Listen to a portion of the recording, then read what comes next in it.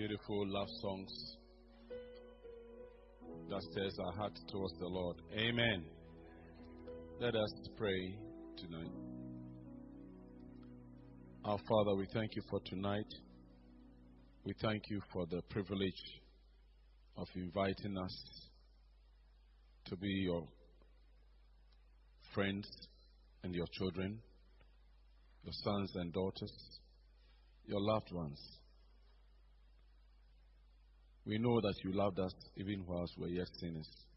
And for this we give you thanks and we give you praise. Tonight, may we understand another dimension of your love, to the end that we will be established, sacrificing, Lord, for you and for one another. We ask this in Jesus' name. Amen. Praise the Lord. Sacrifice for the sake of God's love. Sacrifice for the sake of God's love.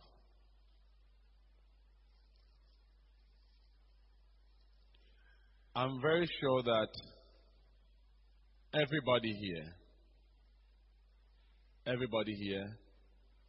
can say at one point in time or the other that he or she has offered a sacrifice before or made a sacrifice in life.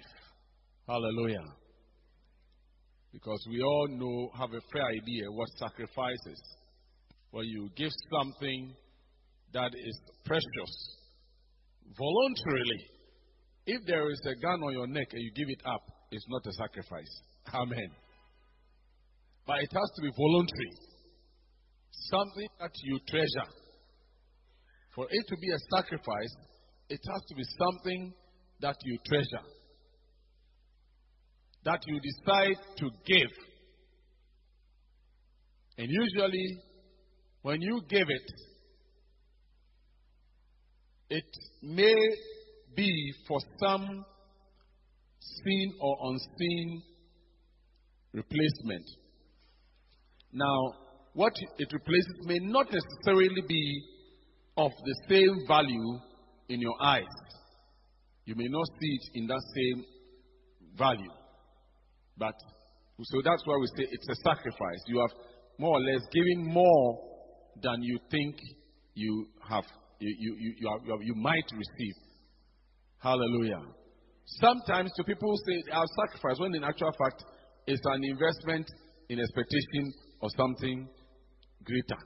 Hallelujah. But the kind of sacrifice that we are dealing with tonight is that which you are given not in clear anticipation of that which will be greater. Amen. When it becomes like that, then it's more or less an investment. And in a way, an investment is a form of sacrifice for fitting your future pleasure for today. So that whatever you should have enjoyed today, you put it into something with the hope that returns will come and one day you'll be better off. So in a way, it's a sacrifice. But I'm talking about a situation where it you may or may not see it immediately. Hallelujah. In terms of the returns. So, for example, if you have old shoes or old attire or whatever, and you give it to somebody who is poor, it's not a sacrifice. Hallelujah. Or you have so much money and you decide that, every year I'll share some of the money. It's not, you don't feel it. It's not really a sacrifice. But if it is precious to you, it's something, your only pair of shoes or your only pair of that, your time that you could have used for something else that could give you more result, but you decide that, okay, I will use this time to visit this brother or this sister and be with them and to help them and to solve a problem. And that time you could have used for some other thing. It's a sacrifice. Hallelujah. But many times, the reason why I need to explain is many times we say we are sacrificing, but many times there is a different motive. And the motive is because we expect a higher gain. So it's not really a sacrifice in the true sense of it. Sacrifice connotes a degree of selflessness. That you may not really get it back, but you are happy to do it. And it's voluntary. Nobody is forcing you, but you yourself, you just decide that I want to give this precious thing. If you give and it's not something precious, it's not really a sacrifice. It applies to our money, applies to our tangible and intangible things. It's something, when we say tangible, it means people can see and feel. But there are other things that people cannot feel and see. For example, your comfort. Other people cannot feel and see your comfort, your convenience, your sense of dignity. The ones that people don't see, how important you feel, how great you feel. And usually that's the part that is most dangerous when it comes to sacrifice. People's reputation. People's reputation, when it's touched, when you haven't done anything, or you are not at fault, and they say you are at fault. And for the sake of peace, you have to let it go. It's a sacrifice. Well, you are, God, for the sake of the love of God, the name of the Lord, you are not allowed, or we are not allowed to argue our way through and to win our case as in the sight of men. It's a sacrifice. And say that for this, just so that I don't damage the name of the Lord or the body of Christ or the reputation of the church, I'll let this pass. I'll not fight this matter, because if I fight it, if I go further, it might affect many other people and many other things. That is what we mean by sacrifice. So sacrifice is not only about money, it's not only about buildings, it's not only about tangible things, but I believe that greatest sacrifice usually lies in things we cannot see. You know, when we look at the sacrifice of Christ, only in terms of the body, that the body was crucified, and the blood and all of that, you may not really understand, you may not really appreciate. The greater part of the sacrifice of Christ, as the Apostle Paul tells us in Philippians chapter 2, from verse 5 to 11, is the intangible part. When Paul tells the Philippians that they should emulate the humility of Christ, who, though he was God, decided to come down in the form of human beings.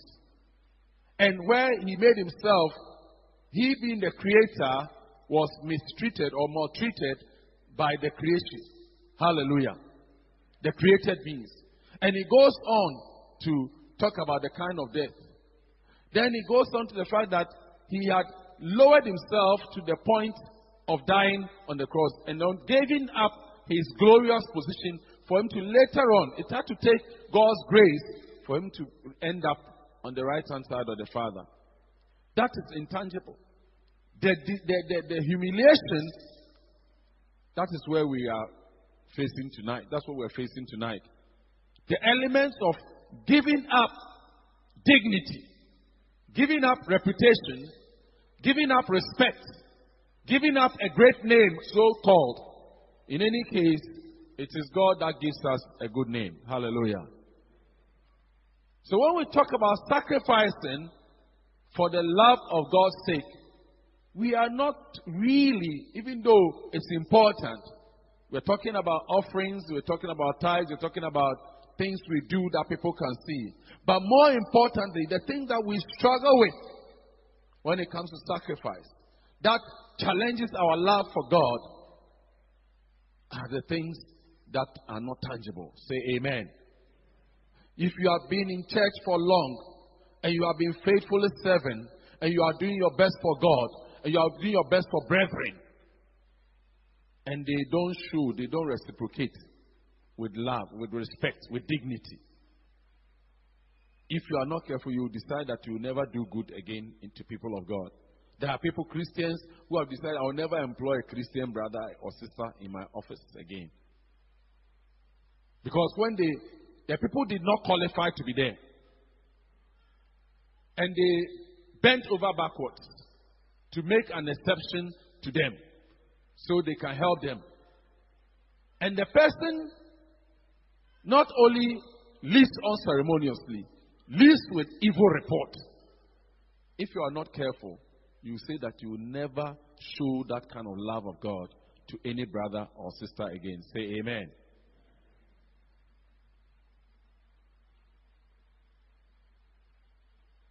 Sacrificing for the sake of God's love is something that we can't finish dealing with, but I'll try that we'll deal with.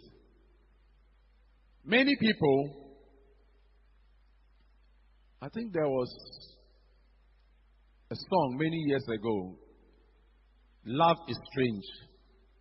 Love is Strange. When I went to Form 1, the first entertainment after the Greenhorns night, the song they played was Love is Strange. Hallelujah. Many people take it for a game.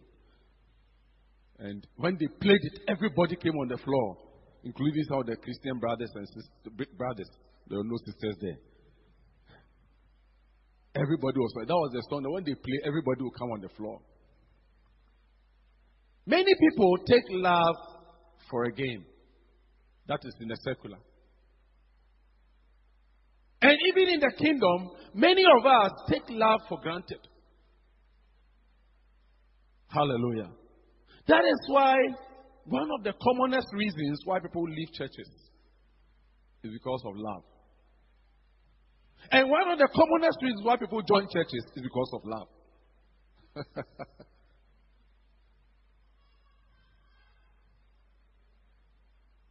Many people feel in many churches and in many fellowships there's no love. If you do, that's why many churches don't have family meetings. Church family meetings. Because if you have a church family meeting, the commonest complaint that people will bring is that there is no love in the fellowship. There is no love in the church. I have come to realize that one of the commonest reasons why people stay at that level is the fact that many also don't understand love. Amen? Many don't understand the God kind of love. Many have equated Hollywood love, romantic Indian movies and American movies, romantic love. Ama Shati. That's all. You know that Indian movies. All they are just dancing, and they think that love is all about that. Ama Shati. They used to show many years ago, 1980 thereabout. They were the Indian stars, and everybody thinks that the young ladies think that love is all that they read about in Mills and Boone. So they are growing up and they are expecting a hunk, tall guy. He comes and he holds you calmly and he's taking you out and he opens the door and you enter and it's like that. And that mindset is the same way we come to church. We don't picture a love with bruises. But I have news for you tonight. God's love is not without bruises. Let me say it again. God's love is not without bruises. The scripture says in Hebrews, doesn't it say, that those that he loves, he chastises. So God's love is not without bruises. And the love that we are talking about in the church cannot be love if it's not fashioned or patterned according to God's love. Hallelujah. Yes, love is patient. Love is kind. Love is not jealous. Love is not boastful. Hallelujah. But also, it can be painful. And that is where there has to be sacrifice.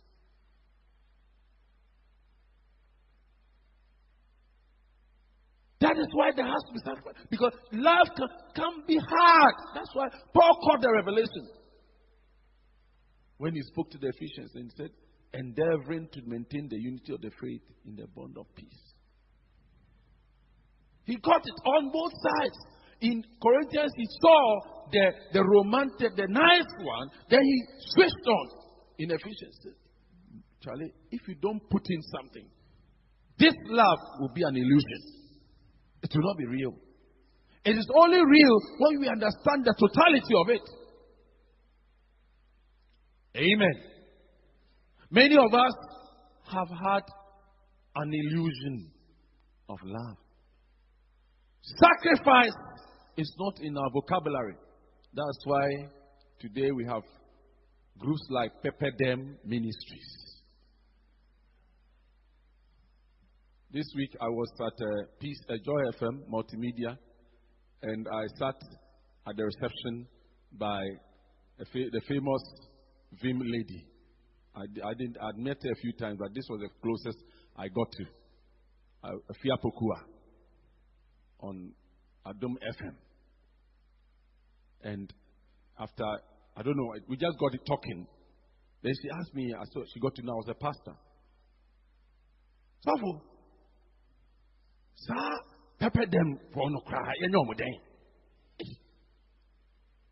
was lost. To be honest with you. But somehow, the Holy Spirit gave me a witness. I'd read something that a brother had written and other things, exchanges that are taking place. Partly, by that part, I didn't know about this pepper. Then I found out that, a group of young ladies fighting for women liberation. One of them had gone to say that, some of them are saying that it's slavery to cook for your husband. And this brother also tried to hit back at them, and then it became a lot of, it's still fighting. The fight is still on, but they have moved on. So the lady asked me, so for what do you think? And if I'm going to have a program tonight, I want you to contribute to the program. So she called me. I think it was Monday night. And we had a good chat. If people understood the God kind of love, they won't make such statements. That if you cook for a man, you will both work, so he must pay you. If you clean the house, the husband must pay you. It's not biblical, it's not godly. The Bible is very clear, the scripture is very clear. Keepers of the home. What does keepers of the home? Manager of the home. So, I don't know, I pity those young ladies. And when you see their website, there's a lot of, you see a posture of, like, we are changing the system. We are about to fight. Pepper them. And so this lady, said, we are forming Sugar Them. So I said, Fia, I support you. Sugar Them Ministries. But even, you see, deception. The devil lied to them to call it ministries. So if you are not, if you say, oh, it's a new move, there's nothing wrong with it. And I'm very sure that there are people who might think, even in church here, who say, oh, there's nothing wrong with this thing. And after all, the women are being bullied and they are being cheated, so they have to stand up for their. If you have an issue, go into the Word of God with your husband. Study. If you don't understand, let somebody teach you. But to lead a movement and to mobilize and like to obey, there's nothing. We are not at war. And I told the Fia, look, I've attended many weddings and engagements and all these things. And almost everywhere, we encourage the men to treat the women with love. Even traditional marriages. I've never seen a traditional marriage where they are telling the man that you bought this woman, stamp her, kill her every morning. It's no elder word, nobody where this or to advise people to do that. So already with the campaign is on, there's no need for this aggressive posturing and fighting, calling people names and all of that. Pepper them. Pepper them. Pepper who? Put pepper in people's eyes or what? I don't understand.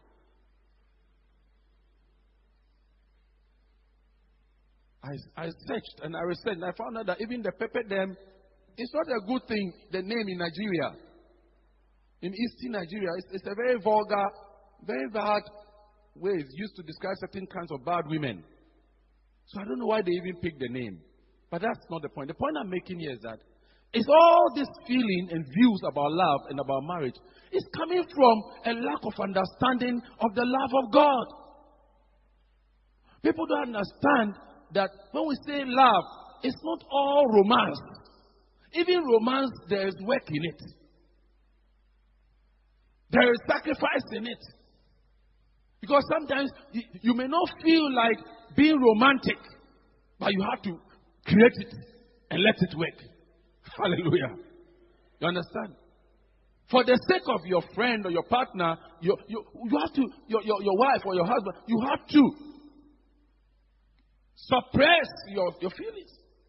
So even romance, there is sacrifice in it. So a life which is libertine, Nicolaitan, which says, live and let's live. Freedom is our goal.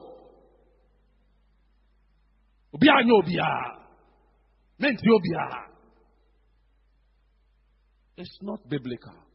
Hallelujah. It's a recipe for chaos. It's a coup. It's a social coup. Hallelujah. So, beloved in the Lord, we are talking about God's love with understanding. Some basic truths. The other time, you remember, I shared a few truths about God's love. We're still talking about sacrifice.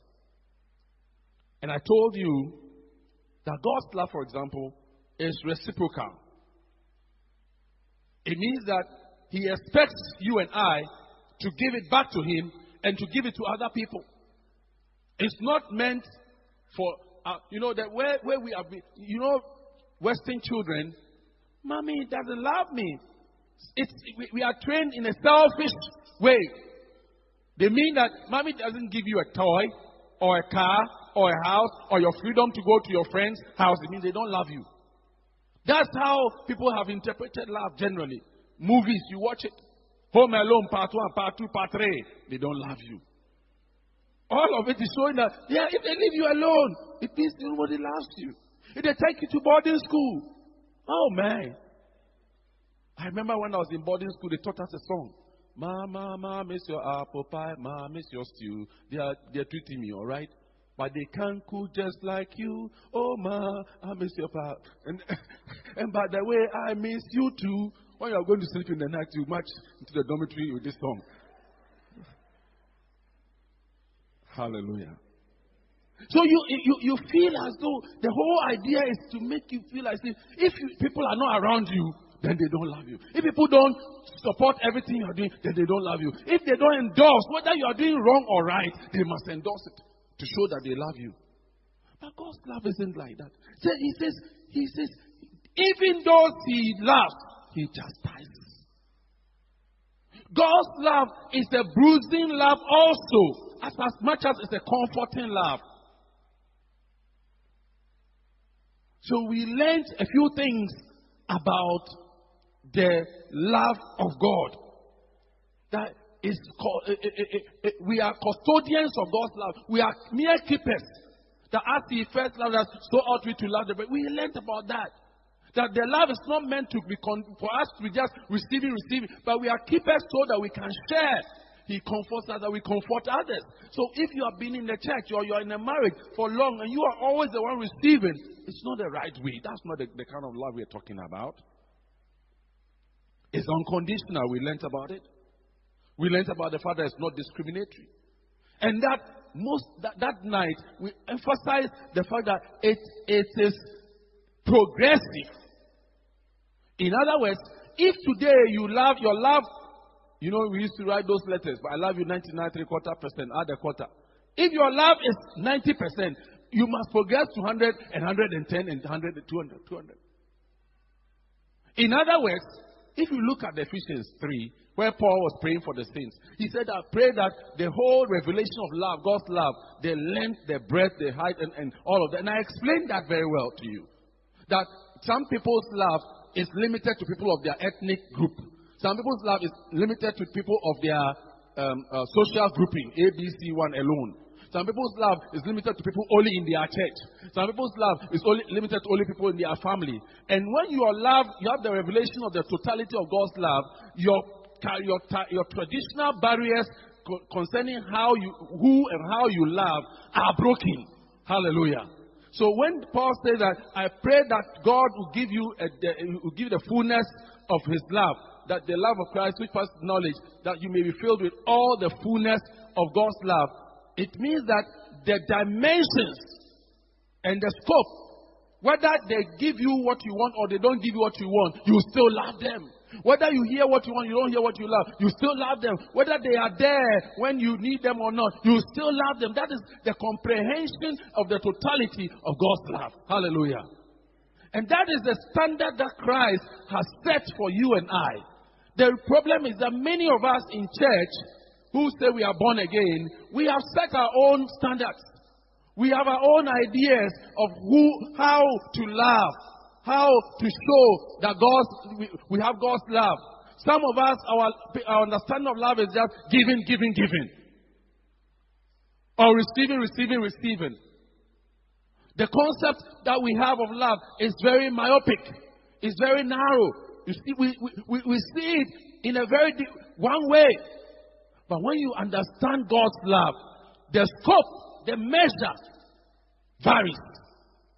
It's not defined by ethnicity, geographical location, or achievement or accomplishment in life. Some people can only be drawn to people who have certain achievements in life. When people have accomplished certain things, then we feel attracted to them. Anybody who has accomplished a certain status or whatever in life, we have a certain attitude. So but the God kind of love doesn't. And you know, we used to sing that song. It's so high that you can't go over it. It's so deep that you can't go under it. So wide. But we just didn't understand it. At that time I was singing, I honestly didn't understand it. But as I'm studying the Word of God, I'm seeing that it's talking about relational dimensions of love. It's talking about definitions of love. Positional dimensions of love. It's talking about cultural dimensions of love. It's talking about ethnocentric dimensions of love. It's talking about many spiritual dimensions of love. That even people don't always spiritually agree with that, we should be able to get on. Hallelujah. That is what it is. Amen. Now when we understand this, then we go to the master of love, which is Jesus Christ our Lord. Amen.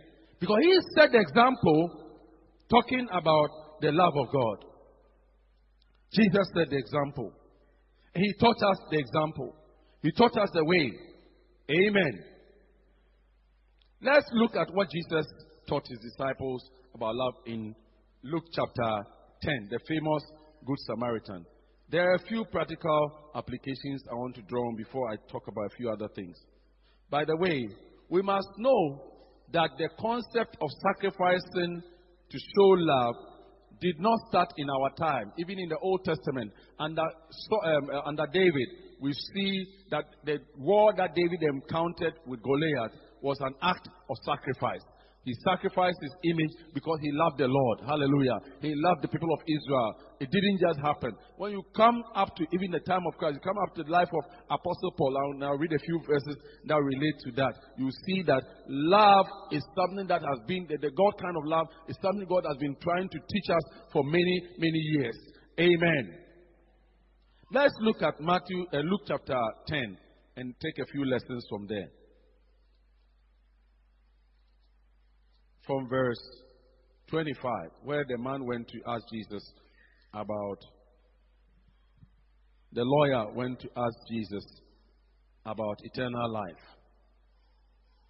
And he says, let's not spend time. Verse 27 says, the man says, you shall love the Lord your God with all your heart and with all your soul and with all your strength and with all your mind, and your neighbor as yourself.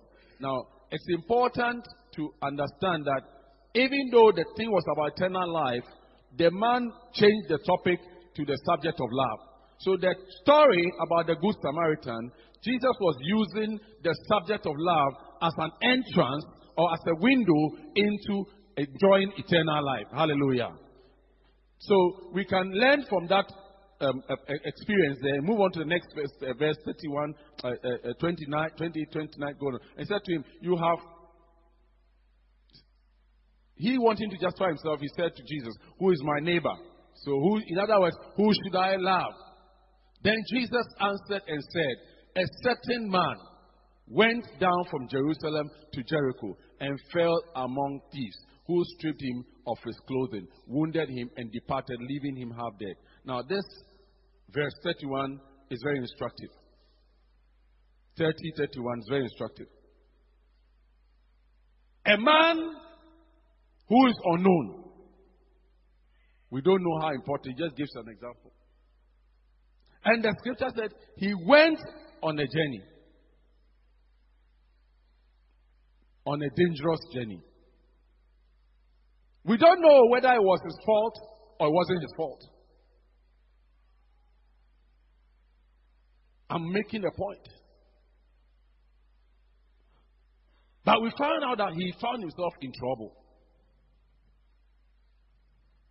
Many times, when people are in agony and there's a cry for help, most of us are asking questions that don't bring the deliverance and the healing and the salvation.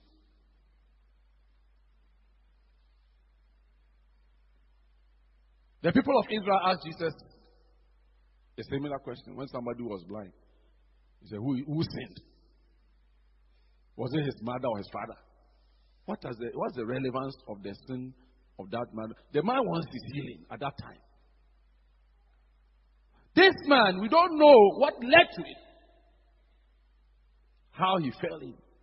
Whether he knew in advance that these people are there or not is not important. The fact is that he had been ambushed by thieves, highway robbers. Hallelujah.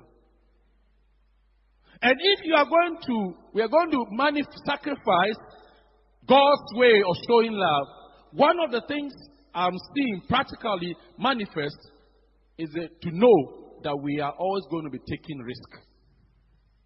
We don't know whether the guy was part of the gangsters and was a setup or not. All we know is that this Samaritan came across a man, a risky place. Many times, the people that are demanding or are requiring, God requires of us to show His love to, it is a risky, they are risky people. They are not people who potentially can give us a benefit. You know, at the beginning, I defined sacrifice. They often don't deserve our sacrifice, so to speak. Or we are not sure if they really deserve it. Hallelujah. And if we are going to talk about God's kind of sacrifice, God's love, sacrificing for God's love's sake, we must trust God to heal that mindset. Because many times I've seen that even as a Christian, even as a pastor, there is always the temptation that before I can manifest God's love to you, I must know that you are really, it will yield some returns. We are profit-oriented by nature. The moment that idea becomes so strong, and not by, especially if not by the instinct of the Spirit, then sacrifice is killed. That information there is not for nothing. That highway, people were robbed, which the historical fact proved that. And that the man, that negative thing happened to them is a fact.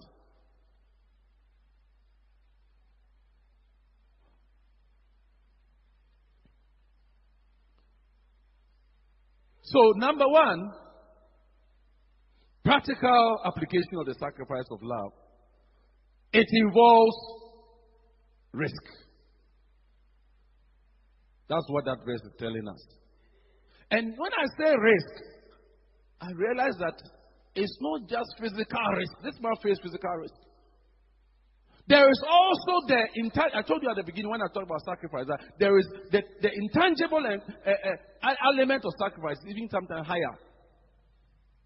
There was the intangible risk also. Risk that you couldn't see physically. The threat of a rebuttal or a repeat action. The threat of he himself, the Samaritan himself. The threat of his own people if he got back questioning him. There are or the fear that what I'm doing, would it yield the returns? Is one of the biggest hindrances to sacrifice. What is in it for us? Jesus was faced with that. Peter asked him, Master, we have given up all. What is in it for us? Many times, sacrifice doesn't take place because this question about risk and benefit is never properly resolved. Because many times, we are looking for temporal results. We want to see the thing happening. I want to see. If there is nothing in it for me, then I have to have a lukewarm attitude. I'm not willing to give something that will not bring anything. Hallelujah. So if it's only about giving that will give me things, like Jesus said, then it's cool. Then it's not sacrifice. Amen. The same way, sometimes when it comes to God, we're talking about God's love, loving God. Sometimes when you are praying, you can pray day 1, fast day 2, day 3. You can be on the fast, believing God for something. Do you know that sometimes the heavens seem like steel before you? Or even in your personal life as a family, there are issues that you are groaning over and calling on God out of love, because you love God. You want to pour your heart onto Him. He's your lover.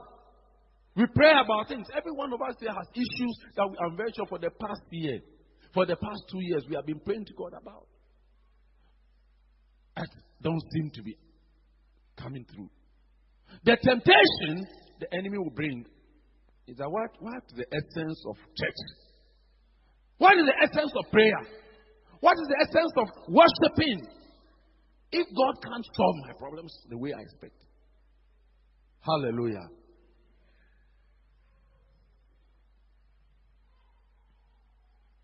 That's the psychological side. That's the intangible part.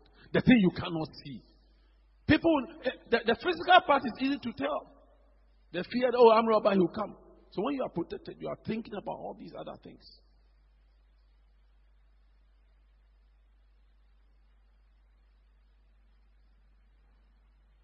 This man, in verse 31, he says, before 31, 32, 33, let's look at those verses. A priest came.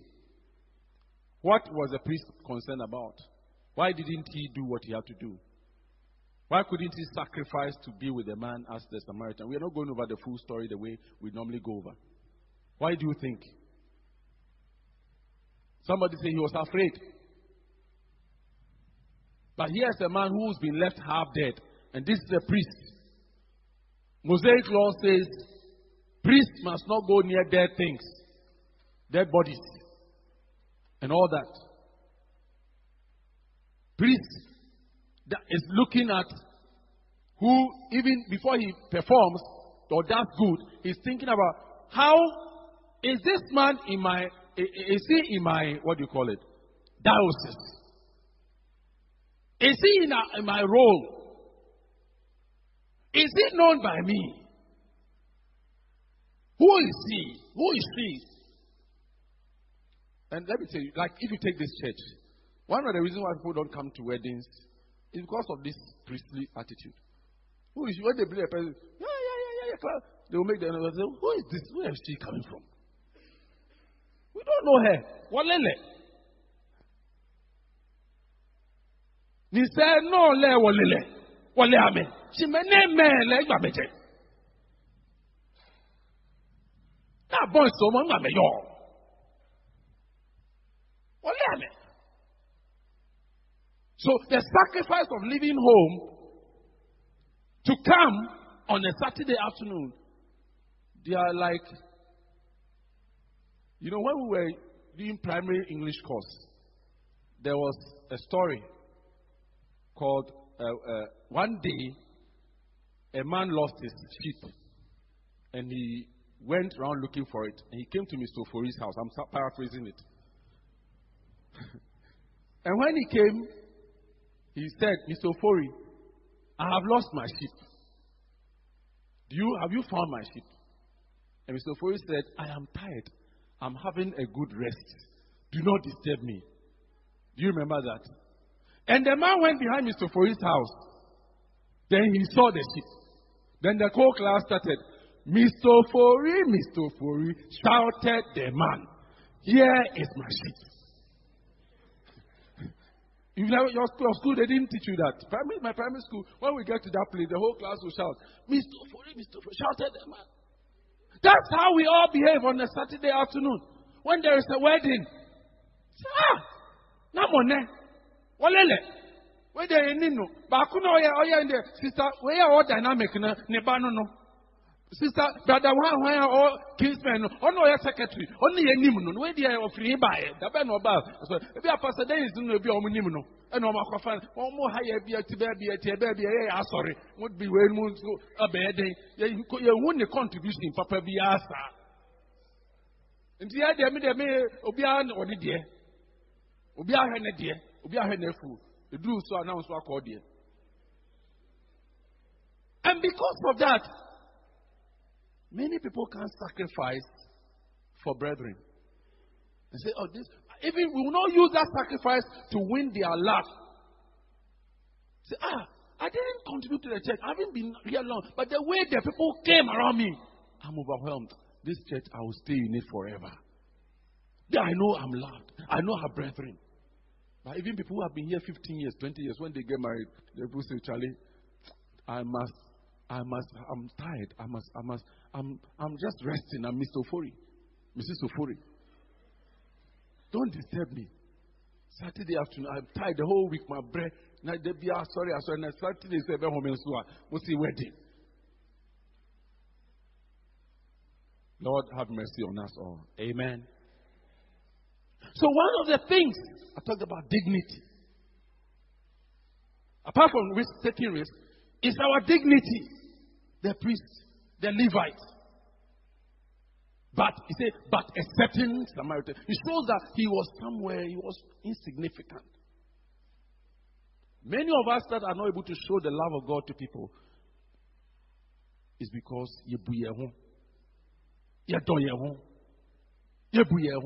we respect ourselves, we value our time, we value everything. We think we know what we are doing. We've got it all under control. Our sense of dignity is too high. That's why we can't sacrifice. Sense of importance. That's why. No.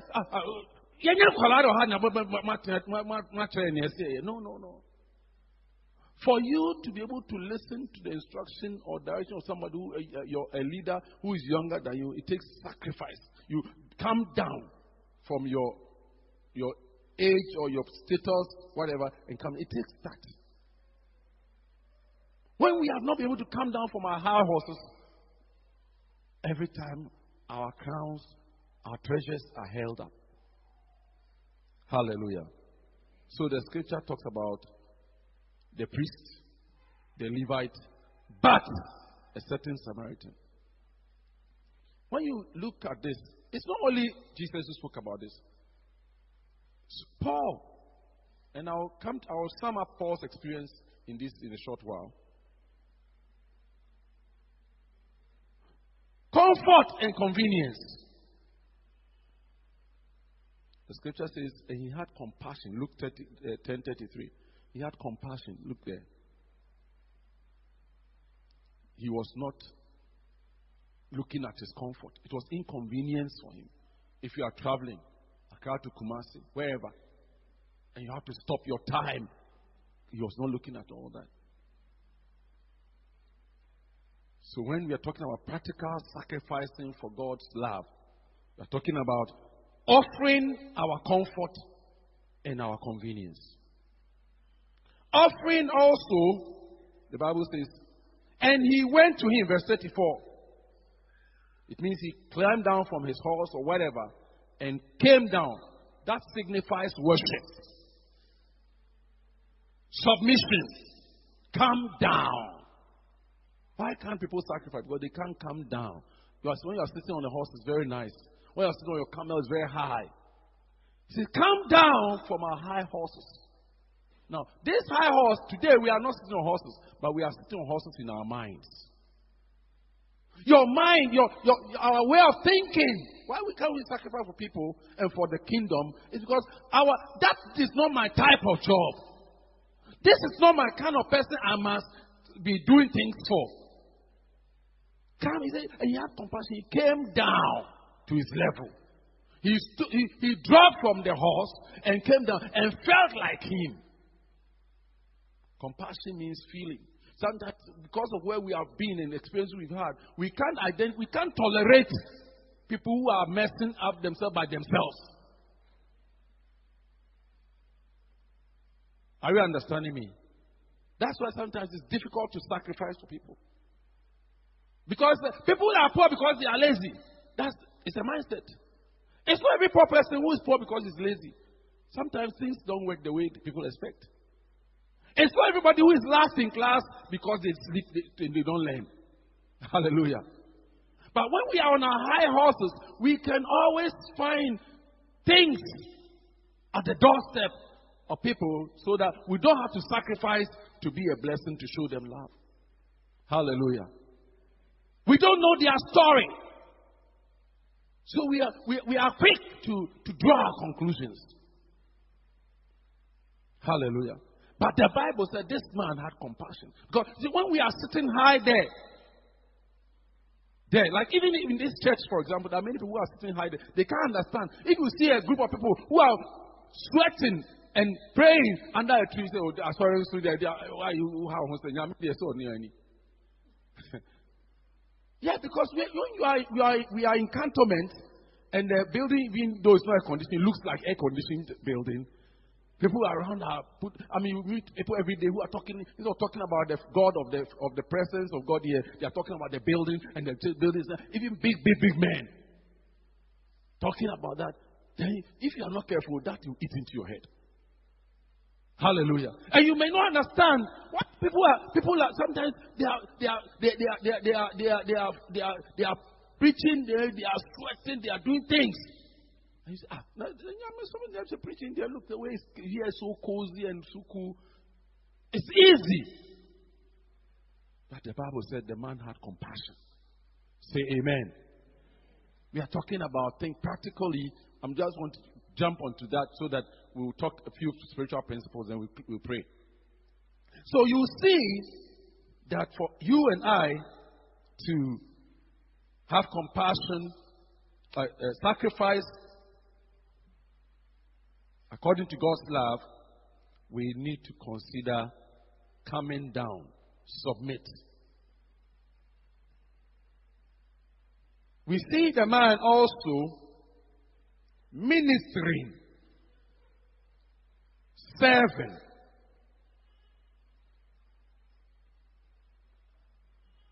He says, so he went, verse 34, and bandaged his wounds. That's a service. Anybody who says, I want to sacrifice, and you don't have the spirit of service, it will be very difficult. Work. Bandaging. Working on people is not easy. The man, I can imagine the man with all the wounds. You touch this person, and then we all dead. Come on, sit down, let me put the thing inside. You'll be screaming, you too are trying. Getting that balance is not easy. But the man was willing to serve. The spirit of service he had that thing. And it is that which provoked him to help him. Bandaging. When you say bandaging, it means that you have our tongue, our thoughts about people ought to be balm, healing balm. The bandage signifies anything that we use to cover the wounds of people. People are finding it easy to finish people. Don't. If you want to sacrifice according to God's love, beloved, let's practice. Let's understand that it's not nice. It won't help us to rub it in. If you see a brother or a sister, I think Mary McGee made a song. Try a little kindness, something like that. Show a little kindness. Shine your light for everyone to see. That's the bandaging. Bandaging. And bandaging is something that takes skill, patience, tolerance. So sacrifice is not just giving money. That one is in there, is coming. But before we get to the money, forbearance, tolerance, time, spending. Because bandaging. He took him, bandaged his wounds, put oil in, praying for him, anointing for healing, and praying that God do something, transform this person, this life. And as he was having that experience, the man was covered from the wounds, covered from shame, speedy recovery, healing was taking place. Hallelujah. Sacrifice, that singular action the man took, it didn't end by just lifting him off the road, but it's a continuous process. I see the spirit of service. I see him helping.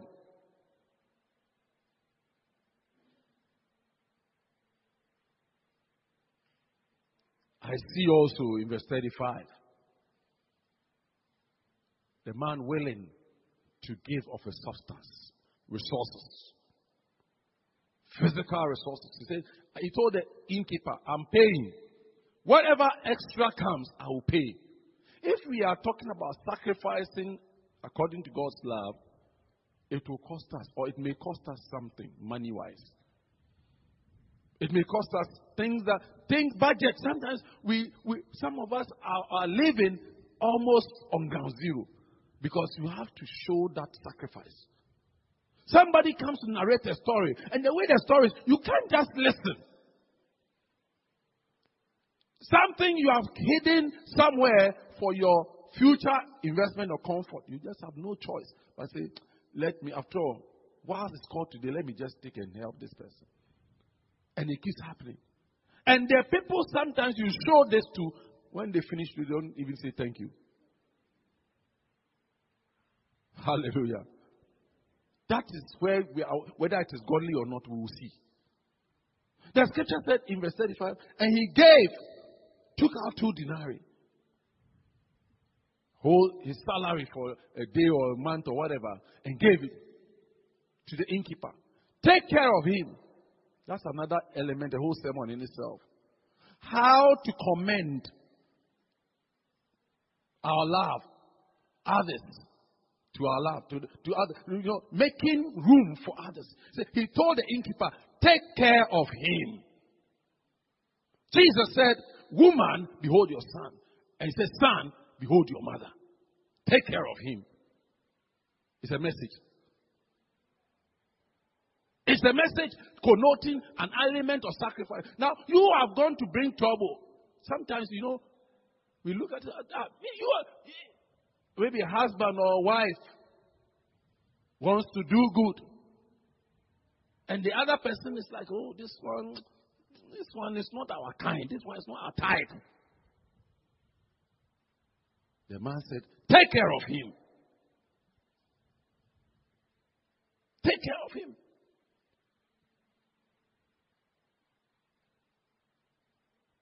Take care of him.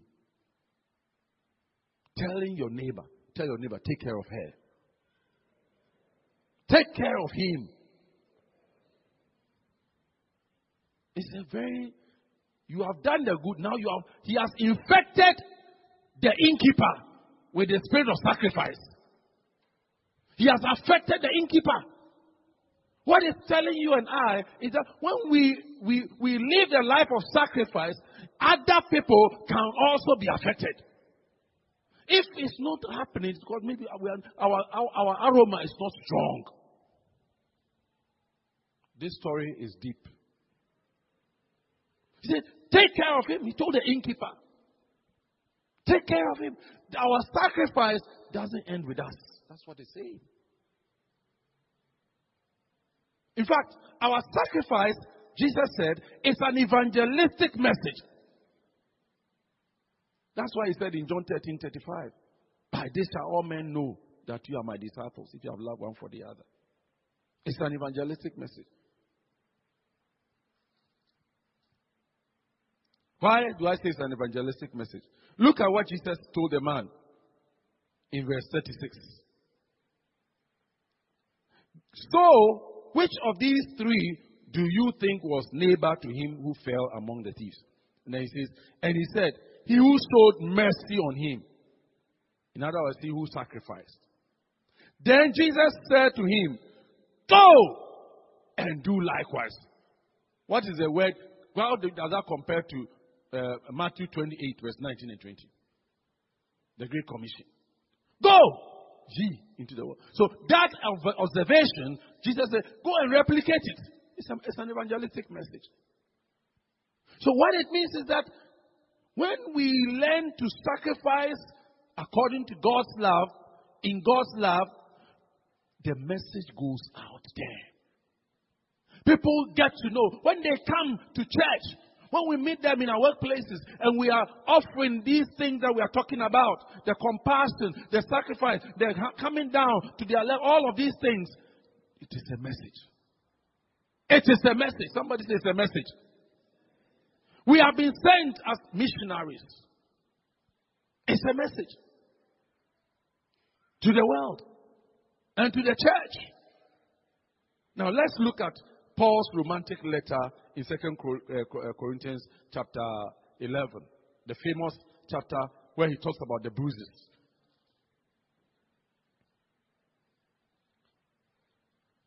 Chapter 11. 2 Corinthians chapter 11 from verse maybe 1 to 3. Then I'll jump to a few other places quickly.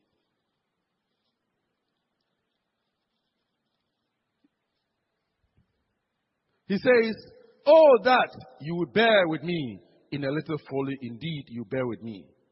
Verse 2 says, for I am jealous for you with godly jealousy. For I have betrothed you to one husband, that I may present you as a chaste virgin to Christ.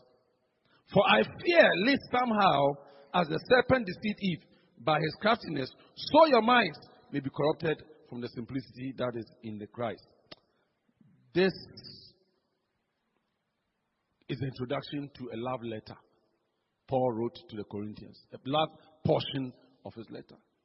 He's talking about jealousy between him, the saints, and him. I'm jealous over you.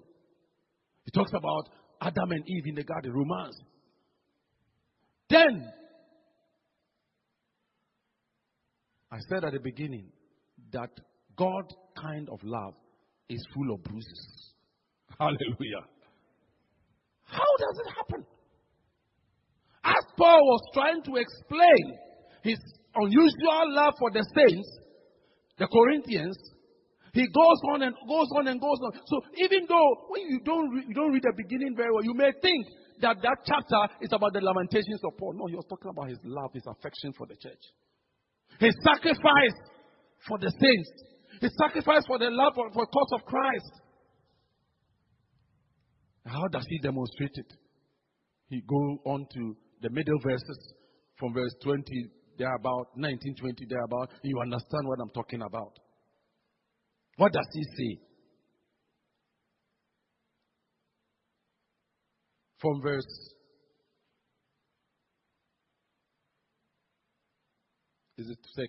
from verse 19, he says, for you put up fools gladly, since you yourselves are wise.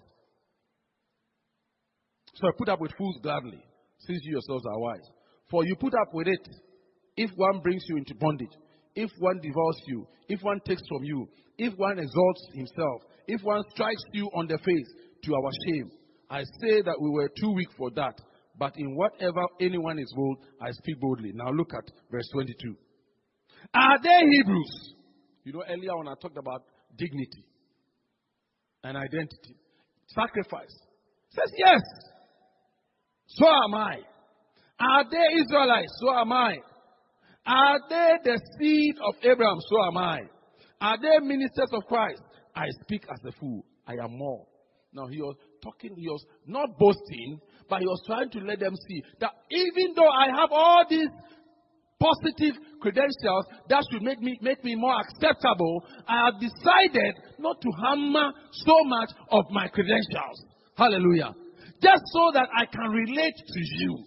Just so that I can get you to love Christ. Just so that I can focus you in going towards eternal life in Christ. Hallelujah. Then how does he explain further? In labors, more abundant. In stripes, I told you that when it comes to the love of God, it's full of blood. It's full of bruises. How does Paul demonstrate his love for the saints? Look at the things he's going through. That is saying that I'm jealous over you. I love you. You are treasured. And how do you demonstrate treasure? Through bruises. Love through pain. Talks about these things. It says, in stripes, above measure. In prisons, more frequently. In death, more often. Goes on and on. And then he goes to verse 28. Then he says, and above all, the care of all the churches. Psychological. I told to you about that. That when we talk about sacrifice, it's not just physical. Intangible sacrifice. The care of all the church. I could have cared about my wife. I could have cared about my husband. Or my children. Or my ambitions.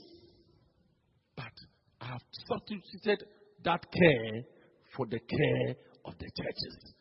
Hallelujah. That is the sacrifice. I shouldn't be. If the churches want to misbehave or do what they, I should have let them. If they don't want to go into have eternal, I should have left them. If they want to be worldly, I should have left them. But because I want their best, I am laboring in prayer. I am teaching them by day and by night. Sometimes I'm risking my life. And he narrated all, he said, among thieves, among false brethren, among this. He says, 39 stripes. So 5 times I've received 39 stripes. And many all. He goes on. He said, at a point, I was left half dead. That is what Paul talked about. That's his experience. To show or to sacrifice for the sake of loving the brethren. I don't think any of us has come anywhere near that. We have not, like the Hebrews writer said, we have not sacrificed to the point of giving away blood. Sacrificing our lives, being at so much risk. People are willing to sacrifice for political victories. In those days when there was coups, a lot of coups, people were being, every time there's a coup, people will be in detention for 2-3 years, going through all kinds of torture. And they thought that they were liberating Ghana from all their agonies. Even them, they were happy. It's our time now. We haven't done anything. Is it shame? Is it bad naming? Bad mouthing? What is it? The Archbishop said, what have you survived? What have you survived? What have many of us, we haven't survived? We haven't gone through any, defamation, slander, betrayals that the apostle is talking about. But he started it in a love letter. He's talking about, I love you, I treasure you, I'm jealous over you. He said, I love you. But why should that love turn to so painful a chapter? Let's reorient ourselves. Loving according to God is more than romance. It's more than mills and booms. It's more than Ama and Shati. It's more than Kunkumbaja. It's more than that. You love me, I love you. Boy meets girl. It's more than that.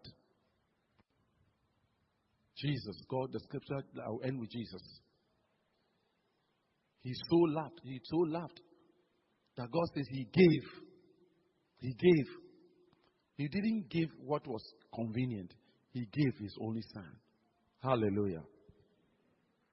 But let me say this before I get to that. That when you read Hebrews, you see that sacrifice paid off. When we are sacrificing for God's love's sake, I'm telling you that it will pay off. Let's look at Hebrews 10 and then we'll pray. Hebrews 10 from verse 19.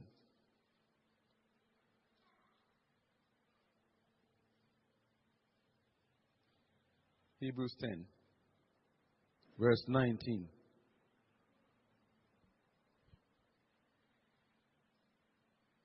Okay, if you take 18, it says that now there is remission of sins. There is no longer an offering for sin. In other words, there's no need. Jesus has been sacrificed already. So therefore, brethren, having boldness, we are the beneficiaries of the sacrifice of Jesus. Hallelujah. So, having boldness. In other words, when you and I sacrifice like Jesus has done, and sacrifice our convenience, our dignity and all, the results we are reading are going to apply to somebody in the faith who is also coming up. Say amen. When you are, for example, you sacrifice your dignity, it gives somebody who is lower down in their body an opportunity to climb up and come near the beloved in the Lord. Amen. A new Christian who comes to church, because many of us, we are still sitting on our high horses, the new Christian can't enter. That's why many people come in, they can't stay. He said, let us therefore, you see, because Jesus has done that sacrifice, a door has been opened. So we have entered boldly, or we are being encouraged to enter boldly. They also, when we sacrifice our time, when we sacrifice our money, when we sacrifice our dignity, when we sacrifice our convenience, when we sacrifice all that Jesus went through, that I've gone through in the story of the Good Samaritan, then other believers, other weaker brethren, younger people, also, verse 19 is saying that, therefore, having boldness to enter. See, because of the sacrifice, he paved the way for you and I to enter. That's what happened in the Spirit through the sacrifice of Jesus. So you and I, when we also sacrifice for God's love's sake, somebody will then enter the kingdom and establish. Then that person also, the thing there is not for just, theology or philosophy. It's a practical application of God's word. Hallelujah. He says that, therefore means that we are drawing a conclusion from the thing that Jesus did. What did Jesus do? Jesus died, sacrificed himself. God offered Jesus as a sacrifice for mankind. Are you getting it? And therefore, because he has been sacrificed, you and I, from our villages, Jeklobia, Apan, wherever we came from, Wale Wale, Zwarungu, all of us, we now have boldness to enter. Now, when somebody enters the church, and you as a 50-year-old, 60-year-old, you come down from your high horse and are welcoming and are loving because you have come down like the Good Samaritan, and you are bandaging somebody's wound, and he sees it. Because of your sacrifice, somebody to have boldness to enter. Then you will stay, and you will faithfully serve. Then one day, he will sacrifice. Then another person will do have boldness to enter. So the more we understand the spirit of the sacrifice of Christ, the more people are emboldened to enter. But now, it's like people are not emboldened. Because people are still sitting on, nobody is sacrificing. Everybody is happy in their little world. And tonight, I pray God will help us to sacrifice. Say amen. Then, by a new and living way, which he consecrated for us through the veil, that is his flesh. Jesus has torn. So the veil are things representing things that became obstacles. The old members and the new members. The men and the women. The pepper dam versus the sugar dams. The tall and the short. The educated versus the uneducated.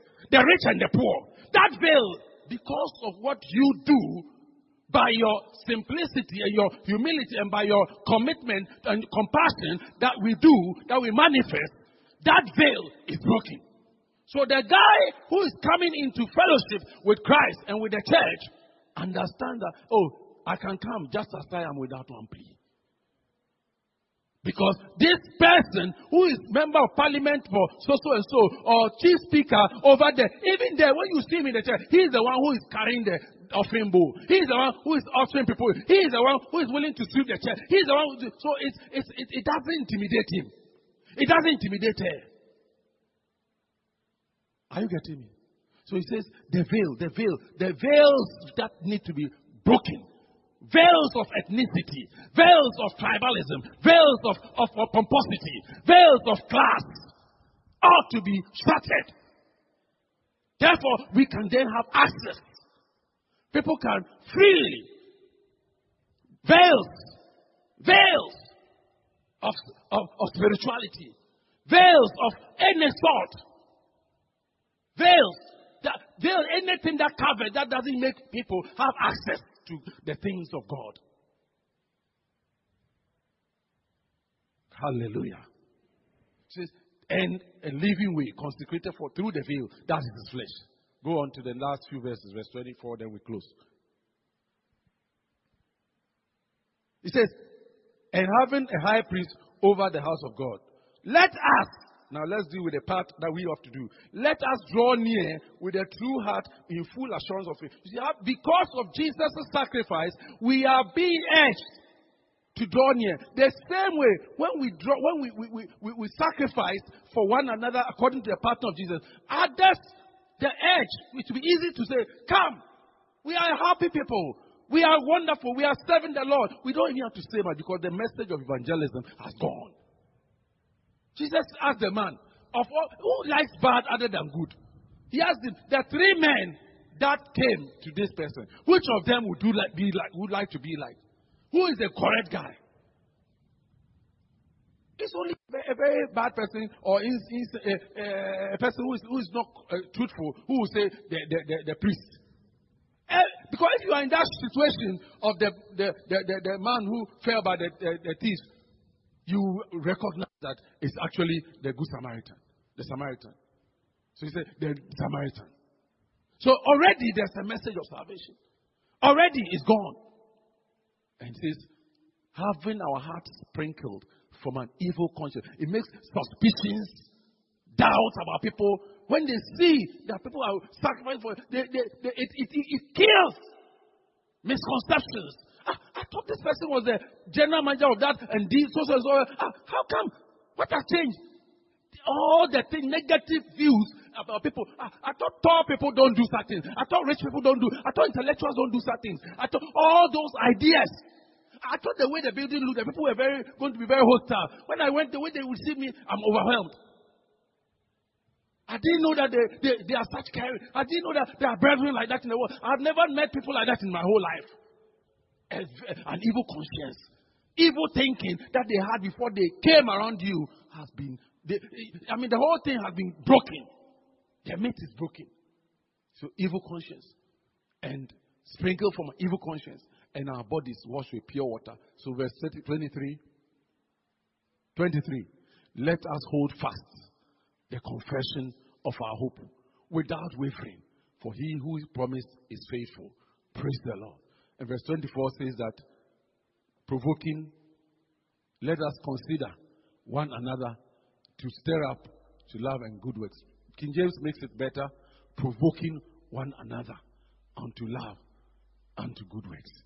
When there is sacrifice, that is those verses from 19 there about to 25 shows what is that. Otherwise, when you don't do that, and we go to we are not following that, and then we go to 25, and we say, oh, God says that neglect not the assembly of the brethren. No, they don't understand it.